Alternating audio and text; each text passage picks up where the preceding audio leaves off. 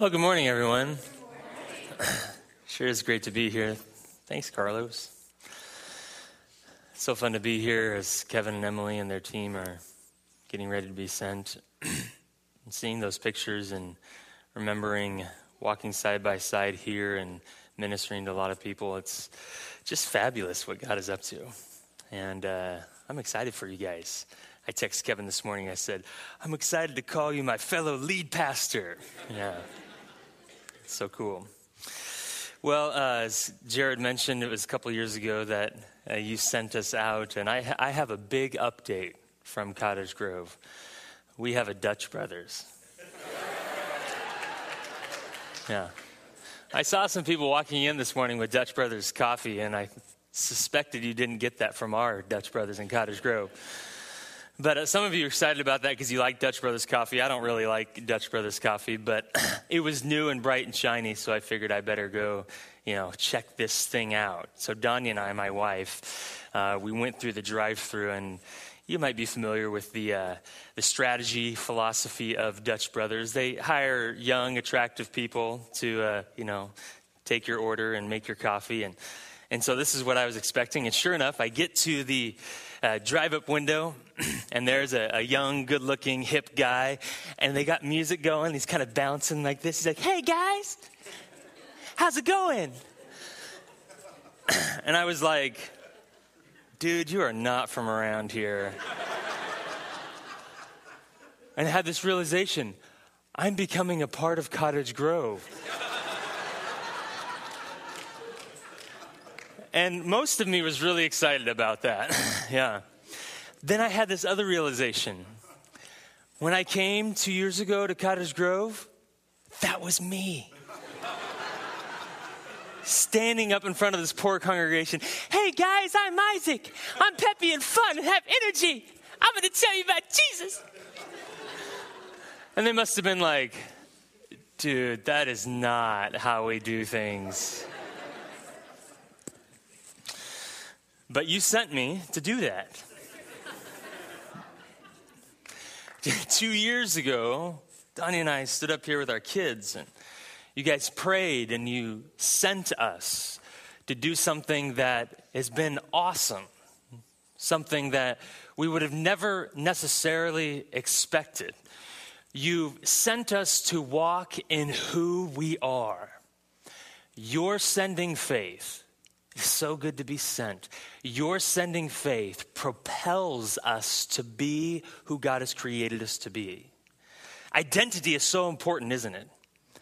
The Bible is full of labels that identify who you are in Jesus Christ. That we are, you and I, as we trust Him, regardless of our behavior, are considered sons and daughters of God. The Bible says we are adopted into His family, that we get to wear this identity, that we look like this to God, the very righteousness, the perfection of Jesus. That's our identity. Identity is so important. And then identity is about our calling or our present assignment, what God has asked us to do. And your sending faith has kept us walking in who God has called us to be. Identity is important. A couple of weeks ago, I was in a coffee shop. Imagine that. And this old crusty guy was staring at me. And this is awkward. You don't know what to do when somebody's staring at you. You can make eye contact with him, stare back, have a little stare bear contest right there. Or you can say, what's up? And kind of break the tension. Or you can ignore him, and that's what I did. I just ignored him. Then he shuffled over to me and he said, You look like Gary Busey.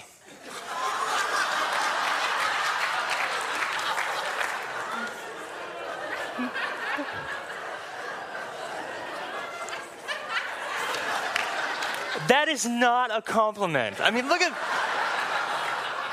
He's crazy. I've been getting this since high school, by the way. Who's that Gary? I know him as Gary Busey. So I did some research, and I figured, if this is who I look like, I think this is what everybody means.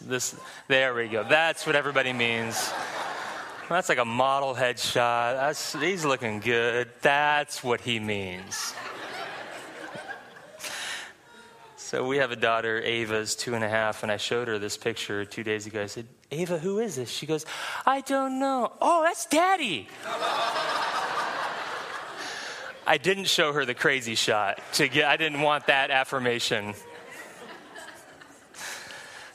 Our identity is so important, but as much as I may look like Gary Bussey, my DNA says I will always be Isaac Hovitt. And sometimes I don't like my DNA. I don't like what it says. I look at all you short people, average height people. And I think, you're all so cute. And I've just had to come to accept that hide and seek will never be my game. For $9.50, ready or not, here I come. Oh, there's Gary Busey. He's behind the curtains there. But you know what? I'm at my best when I'm being me. God has individually created us, and he's redeemed us. He's given us brand new DNA, so we are now the likeness of his Son. And then he's given us a calling and assignment, and we are at our best when we are being us. And your faith in sending us has helped us to continue being us and who we're called to be. There's plenty I didn't know about Cottage Grove when I was sent. I knew it was off I-5. I knew their mascot was the Lions. I knew that there was a McDonald's and a Starbucks in the Safeway. And upon going there, I learned that Cottage Grove is known to be a place of spiritual darkness. We've confronted that and experienced that and know that we are sent to that. Your faith has helped us to remain there. We've learned that Cottage Grove has been known as the child abuse capital of Oregon because of some outrageous and tragic stories that have emerged from that community. We've learned that this is a place of conflict and violence as a part of its heritage. It was a mining town in the late 1800s. There were two opposing, feuding families who were vying for the control of the town. And one of the things they would do is each year is they would have gunslingers and they would have a duel face-off. Murder is a part of its history. A very famous murder a number of years ago in the Cottage Grove Hotel took place. It was just absolutely tragic. And the woman who was murdered, her son goes to our church and still wrestles with the anger and the tragedy that this is what we walked into.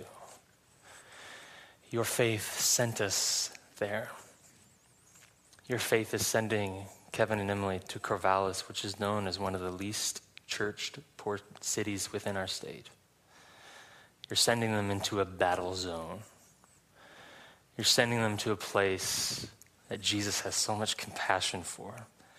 You're participating with your community identity and sending your best away in answer to the prayer that Jesus suggests that we pray in Matthew chapter 9. Matthew, if you're new to the Bible, relationship with God is the story of Jesus and what he did 2,000 years ago. And it's just astounding as God puts his own Son into the world to initiate a new way, culminating in his death and resurrection, thereby making all things become new. And this new era of the kingdom and freedom and hope and life has come. And in the middle of that, we get all sorts of little side stories, and we get summary statements of what Jesus did. In Matthew chapter 9, there's a summary statement, and then Jesus makes an observation, and then he suggests that we pray in a certain way. And this church is answering this prayer. Jesus went through all the towns and villages, teaching in their synagogues, proclaiming the good news of the kingdom and healing every disease and sickness. Jesus was on mission to change the world.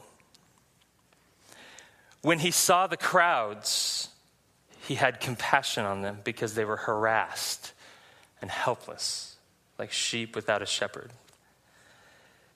Then he said to his disciples, he said, "The harvest is plentiful, but the workers are few. Ask the Lord of the harvest, therefore, to send out workers into his harvest field." Jesus gives an agricultural metaphor here that they would have quickly understood. They would have known what it looks like when the harvest is ripe for the picking. And Jesus said, the harvest, those who are about to come into the kingdom, God has prepared people, and now pray that there would be workers sent to cultivate that. Kevin and Emily are being sent as an answer to that prayer of people in Benton County and Corvallis. People who have experienced the difficulty of life, people who have maybe had a relationship with God and so desperately want their friends and family. There are going to be answered prayers because this church is sending Kevin and Emily and their team to be an answer, people of hope and joy. And you guys are going to do so well. Hearing Jesse's story, just one of many stories, and seeing the fruitfulness that God and his favor and how he's wired you guys to be. It's astounding. The team that you're taking, tremendous. Shasta, I'm so proud of you. Woo!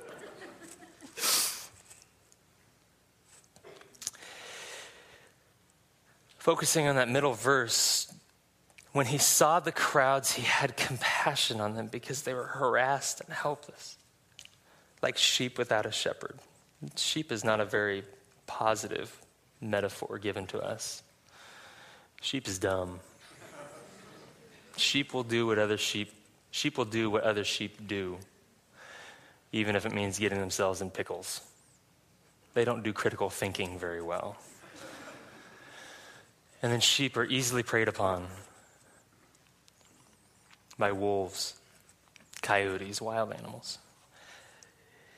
And sheep need a shepherd to keep them safe.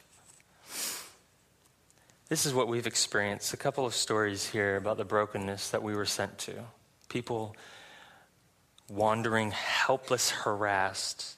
Last week in our services, we gave time for people to share what God had been doing in their lives and to give thanks for that. And the first person in our first service who came forward was a 15-year-old girl. And I know that this girl's from a family who has not wanted to share the difficult stories of their life because of the shame that they've walked in. We have felt called to create an environment of grace where when we know the worst thing about you, we love you more and not less. And this girl came forward and she turned with the microphone shaking, and she said, "I want to thank God that even though I tried to take my life a month ago, he kept me living."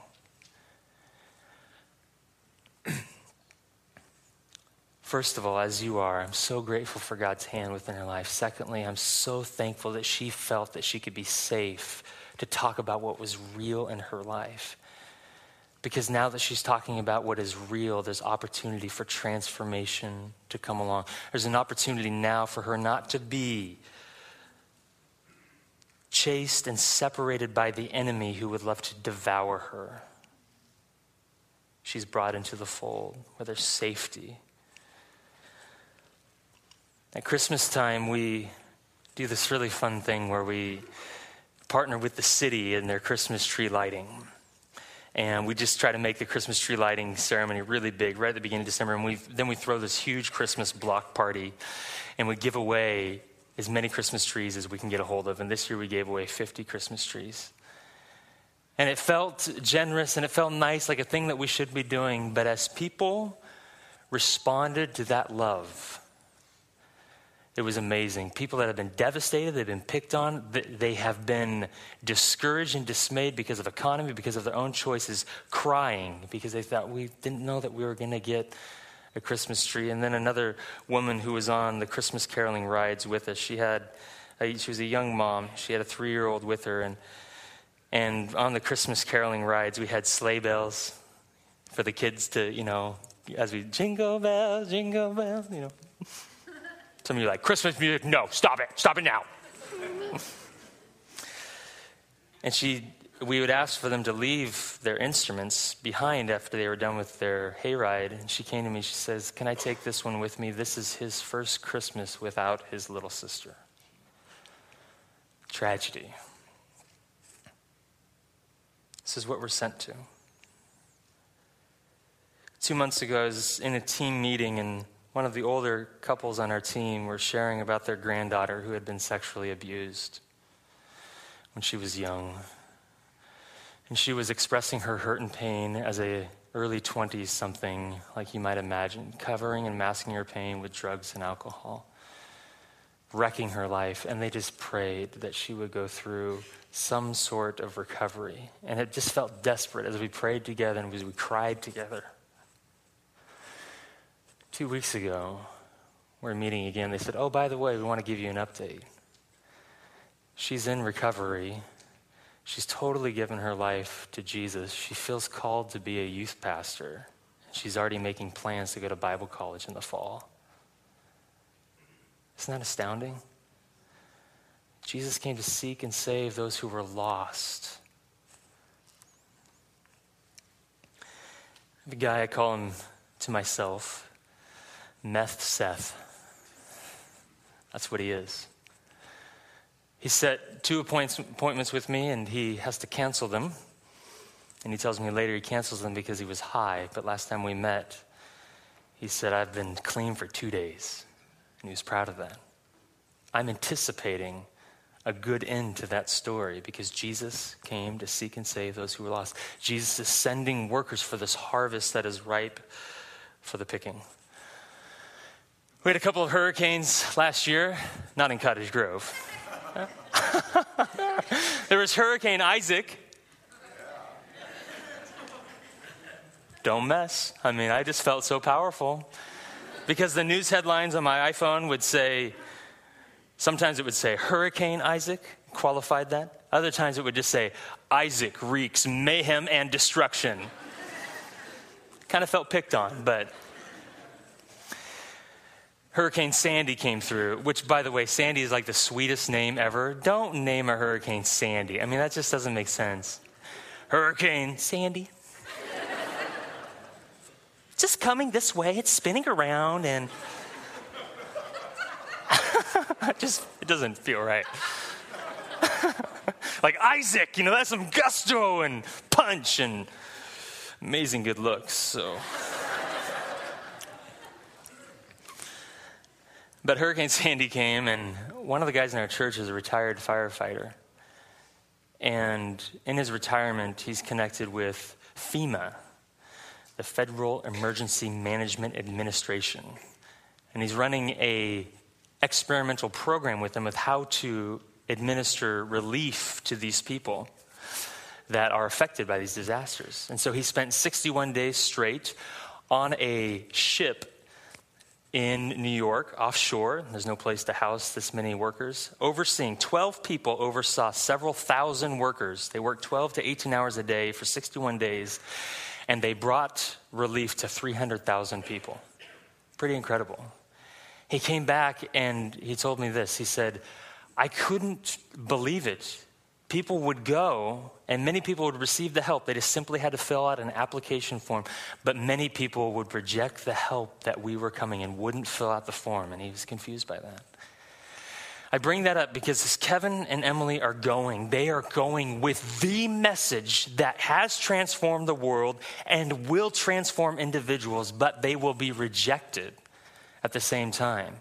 But being sent and your sending faith will help them to continue on the path that God has laid out for them. And your sending faith, which is about now in these moments and the generosity and the encouragement and the high fives and the reminiscing and the testimony, this is a part of your sending. But I want to make 2 observations now and then challenge you to continue to send well. The first observation I make is this. In the 2 years since we've been sent from Evergreen, we don't feel as alone as we should feel.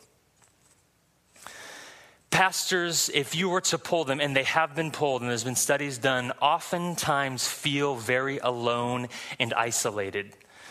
The relational dynamics that surround being a pastor and having a family in a community and loving on them and being people's pastors and being friends is very dynamic. And what can happen over time is that the pastor and his family can feel very alone.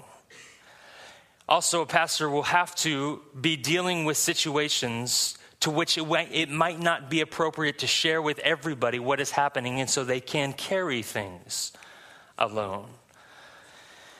This happened to me. It has happened. This is a part of pastoral ministry.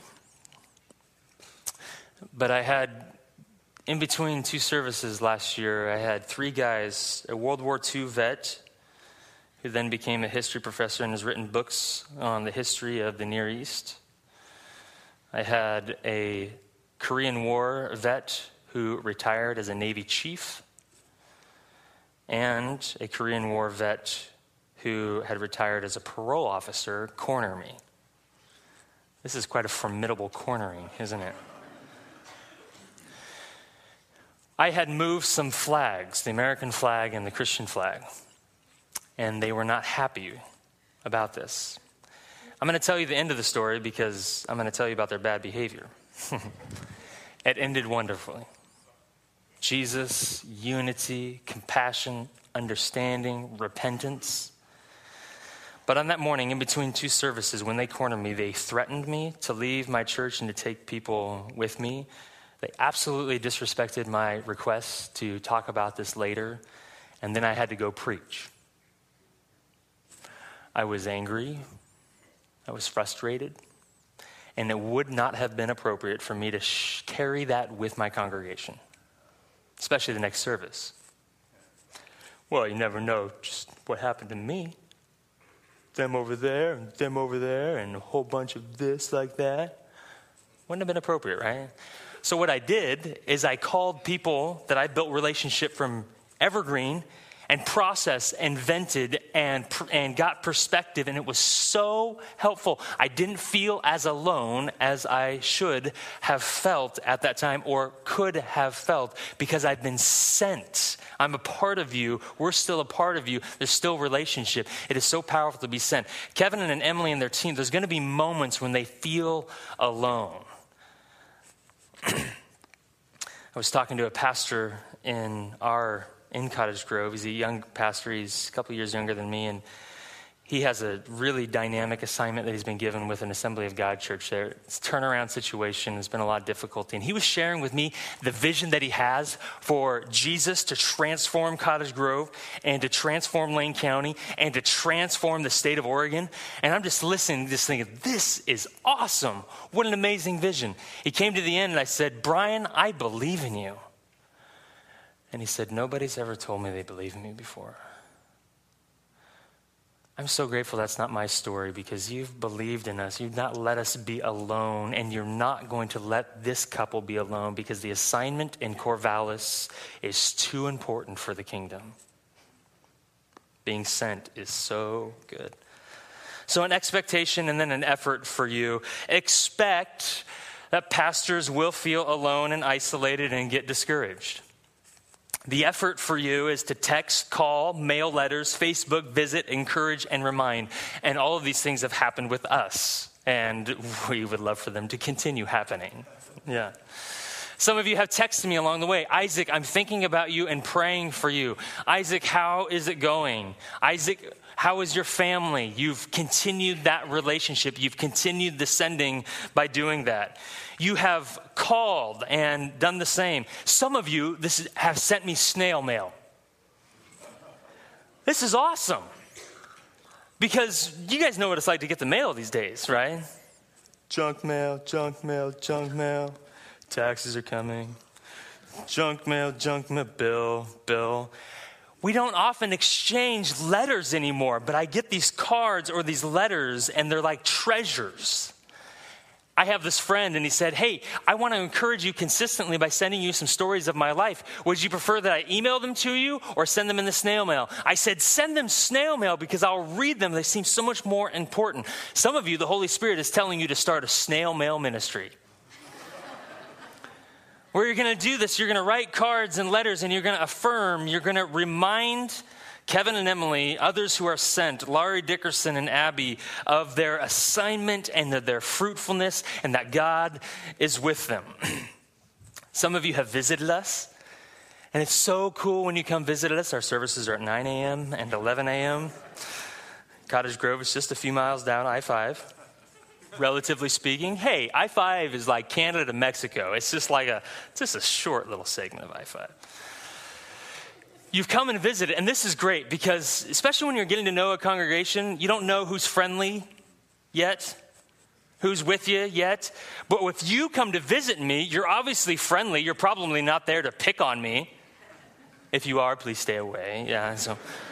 And it's so nice. You're scanning the crowd, you're preaching, and then you see, oh, wow, he's with me. That is so great. Visiting, so cool. Do that. Now, Kevin and Emily aren't actually starting until March 1st.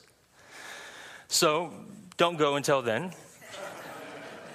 Could be confusing for the current pastor. It might be encouraging for him too. So, do what God tells you to do, I guess. Yeah. It's so cool. Yeah, the second observation that I make, being sent from Evergreen, we believe in ourselves because you believe in us.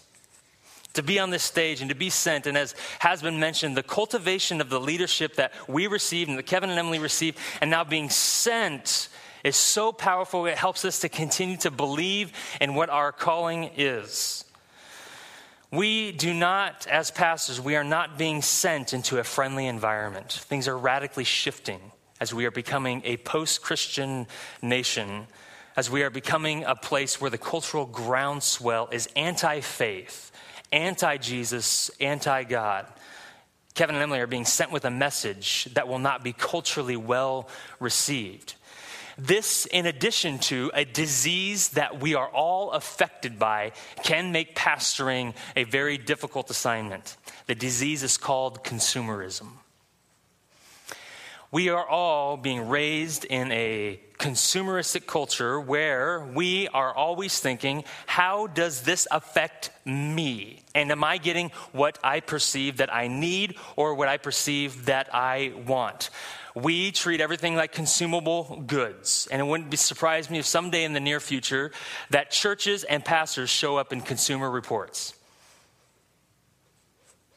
comparing one against the other. That was a joke. I don't think they'll really do that. Comparing one against the other. This is why doctors, lawyers, and this is one of the reasons I believe that doctors, lawyers, and pastors have something in common. This sounds like the beginning of a great joke, right? What they have in common is not their paycheck. There's the joke.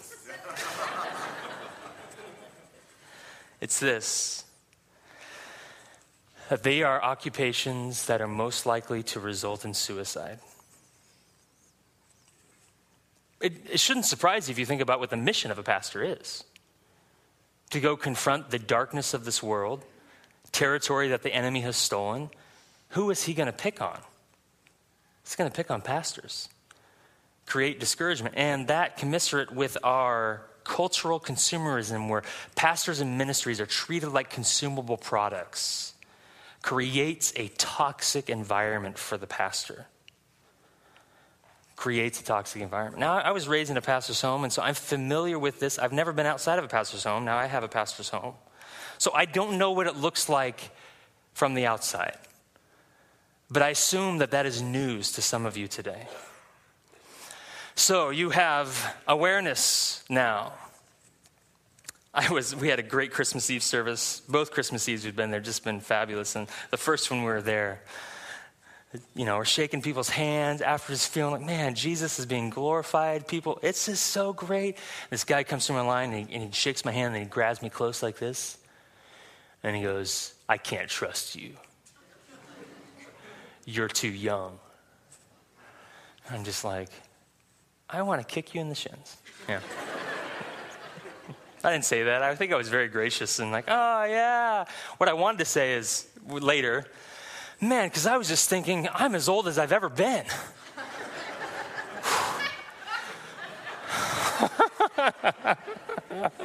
I'm sorry. What do you say?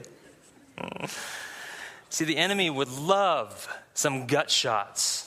He would love to discourage, to dismay. He would love to get amazing prize fighters like Kevin and Emily and their team out of the ring.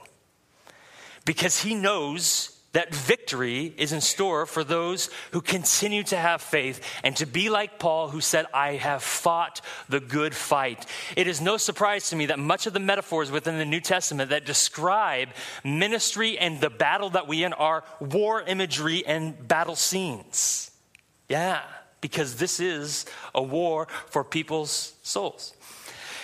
It also shouldn't surprise us, and I don't try to paint pastors as being victims, because they're not. Jesus died with a very few friends. Paul often talks about the suffering that he endured because of his calling. All of the apostles, save John, were martyred for their faith and their effort. So suffering is a part of the game, but that suffering can be greatly alleviated when you're sent and you're believed in and you're encouraged and you're affirmed by the church that is sending you into this battlefield. Yeah, we believe in ourselves because you have believed in us. So you can expect pastors will get discouraged, and your effort can be to affirm them, to pray for them, to believe in them, to applaud them.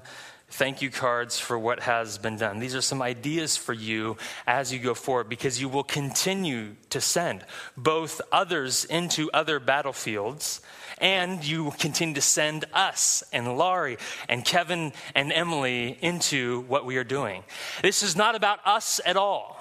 But as Emily has referred to, this is about a greater calling that the world says is foolishness, but we know that it is not, because it is about those who are being afflicted being redeemed and brought home, those who are in bondage and deep despair, their chains being broken and then being brought into the kingdom so that they can start a new legacy, so that generations from now on can be affected because they have a new legacy that is centered in the message of Jesus Christ. We believe that Jesus is the way, he is the truth, he is the life, and that everyone can come through him to the Father to receive new life and a new inheritance, a new name, and to radically shape and shift Benton County, Washington County, Lane County, and the whole state of Oregon, and the whole world. That's what we are doing here, near, and far.